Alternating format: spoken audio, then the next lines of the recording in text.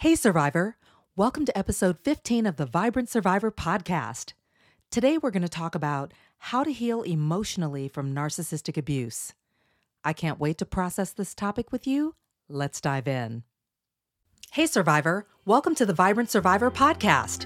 Do you want to disconnect from a narcissistic or toxic situation and heal? Are you Googling how to identify a narcissist, narcissistic abuse, and boundaries? Are you feeling stressed and lonely while trying to avoid being sucked back in and lied to again? Hey, I'm Leslie. As a busy wife and mom, I fell for the lies and manipulations of narcissists. I wasted my time, talents, and money on users who kept moving the goalposts. I wanted real relationships and business opportunities and to enjoy life with my family. Instead, I struggled with anxiety, panic attacks, and insomnia, and I couldn't trust my body or anybody until I took a holistic approach to healing. In this podcast, you'll find tips for healthy living, trauma healing, and boundaries so that you'll have the freedom, confidence, and inner peace to respond, not react, after narcissistic abuse. Take a deep breath in, let it out slowly, and just relax. This time's for you. When you've been through narcissistic abuse, a lot of emotions come up. 9 times out of 10, you have been programmed in your family of origin during your childhood to tolerate abusive and or toxic behavior, and this has informed your relationships as an adult. Dealing with narcissistic abuse can be very painful, especially when you didn't know what you didn't know. You need to be able to deal with and process those emotions. That's a very healthy way to live. Emotions come up when you're dealing with an abusive situation, and it's painful. You've been gaslit, lied to, maybe you've been cheated on, and you've been the target of narcissistic rage. I know I was growing up as a young girl, and it really had me walking on eggshells, not only as a child, but also as an adult in other relationships. And that can be really challenging to overcome. Having emotions is a perfectly normal part of life. It's part of what makes you human. The key is in being able to face and deal with and process those emotions. And that's healthy too. And you're going to want to do that so that you can be able to move forward in your life and in your other relationships, especially the healthy ones. But you may have to deal with a narcissistic individual in your life. Maybe you're co-parenting, or maybe you have to deal with a toxic boss. So either way, you're going to want to deal with and process those emotions. Narcissists and narcissistic families don't like to deal with emotions. In the context of narcissistic families, there's a lot of abuse going on behind closed doors. And in narcissistic families, children and other family members are taught and trained to suppress their emotions. Don't talk about this. Hey, don't put our business out in the streets. Stop crying. This is not because this is normal. It's because narcissistic families don't want to deal with the discomfort of their behavior.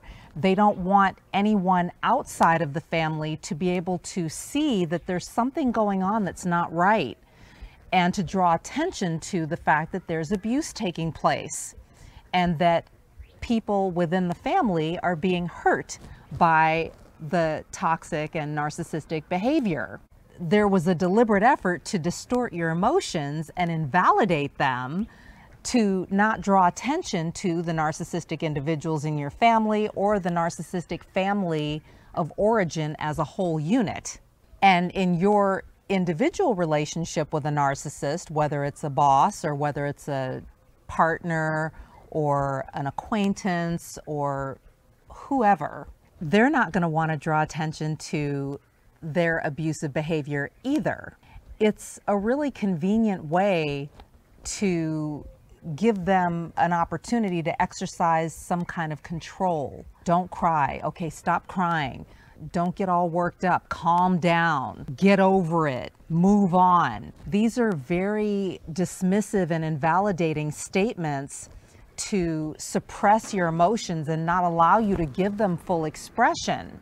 all the more reason to get away from those individuals, even if it's for a period of time, in order to deal with and process the emotions so that you can really heal. There's definitely good reason to deal with and process your emotions so that you can move forward. It's not about staying stuck.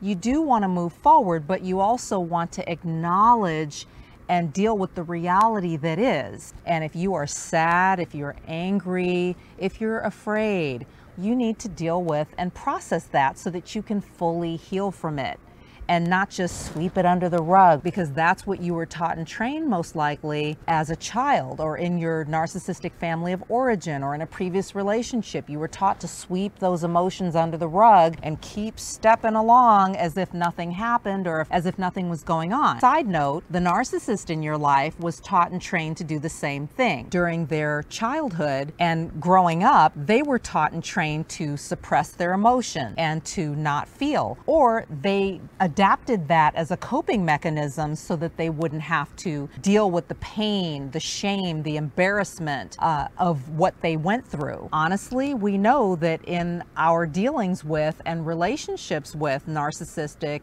and toxic individuals, they go through an array of emotion. I'm sure that you've experienced when you discarded the narcissist, for example, that they raged, they got depressed, they were sad. These are individuals that are hypersensitive according to the DSM-5. They don't deal with emotions well at all. So why would you then take advice on how to deal with and process and heal from your emotions from someone who has no inclination or knowledge or willingness to do so themselves? And you may even find, as you go look for information and for knowledge and for understanding about what you went through in the narcissistically abusive relationship, that you're being invalidated in forums, in the comments sections, by covert narcissists telling you to get over it, move on, stop thinking emotionally. These are invalidating, dismissive comments from people who are not good at processing their own emotions. And that's not healthy for you. And it's not emotionally intelligent either. Part of being emotionally intelligent is being able to recognize emotions in yourself and in other people, and to be able to manage those emotions within yourself and in your relationships and dealings with others. So if you're looking to deal with and heal from your emotional pain, why would you take advice or input from someone who doesn't know how to do that and who doesn't even know how to deal with their own and has no intentions a lot of times of dealing with their own because it's too painful for them, it's too shameful for them? Here are some ways that you can deal with and process and heal from your emotions so that you can practice emotional intelligence in your life and be able to enjoy more positive and more fulfilling relationships going forward after narcissistic abuse. One is you can talk it out in a therapy session, for example.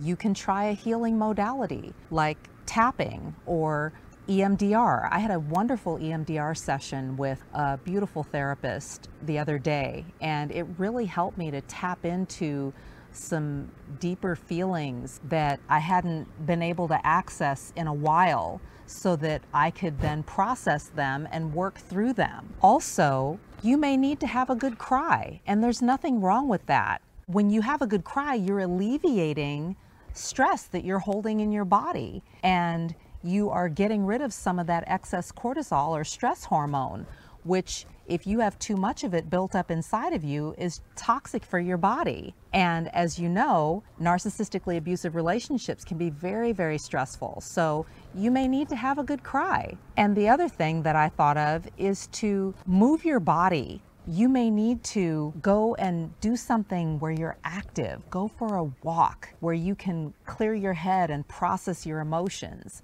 or go for a bike ride. I love going for bike rides now. Or if you like to jump, maybe you can jump rope or jump on a trampoline or a rebounder. You don't want to stuff your emotions. You want to deal with them. You want to process them so that you can completely heal, especially when you've experienced narcissistic abuse. And you may have experienced narcissistic abuse for a long time between your family of origin, on your job, in your relationships, whether they're romantic or not. You need to deal with that. And it's going to help you to be able to really feel better from the inside out and to really heal and to be able to move forward in your life in a positive way.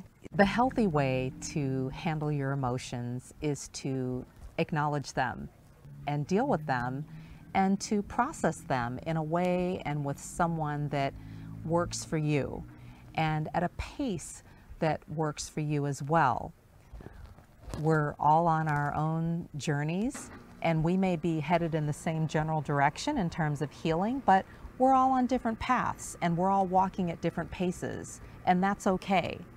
And you shouldn't let anyone dictate to you how fast you need to walk or how you need to walk or what kind of shoes you need to wear, what outfit you need to wear. That's really controlling and it's really unnecessary and it's toxic. Walk your path at your pace. Don't let the narcissist in your life, or anybody else for that matter, dictate how you go about your healing journey. Just keep moving forward. If this podcast has helped you understand who and what you're dealing with, sharpen your discernment, and move forward on your healing journey, share it with another survivor. Help me help others by leaving a review for the show. And let's connect on social. Take a screenshot, share it in your IG stories, find and tag me at The Vibrant Survivor, and I'll share your post too. I look forward to connecting with you on IG and seeing you back here. You're not alone and you're not crazy. Know who you're dealing with, know who you are. Take care and I'll meet you back here next week. Bye-bye.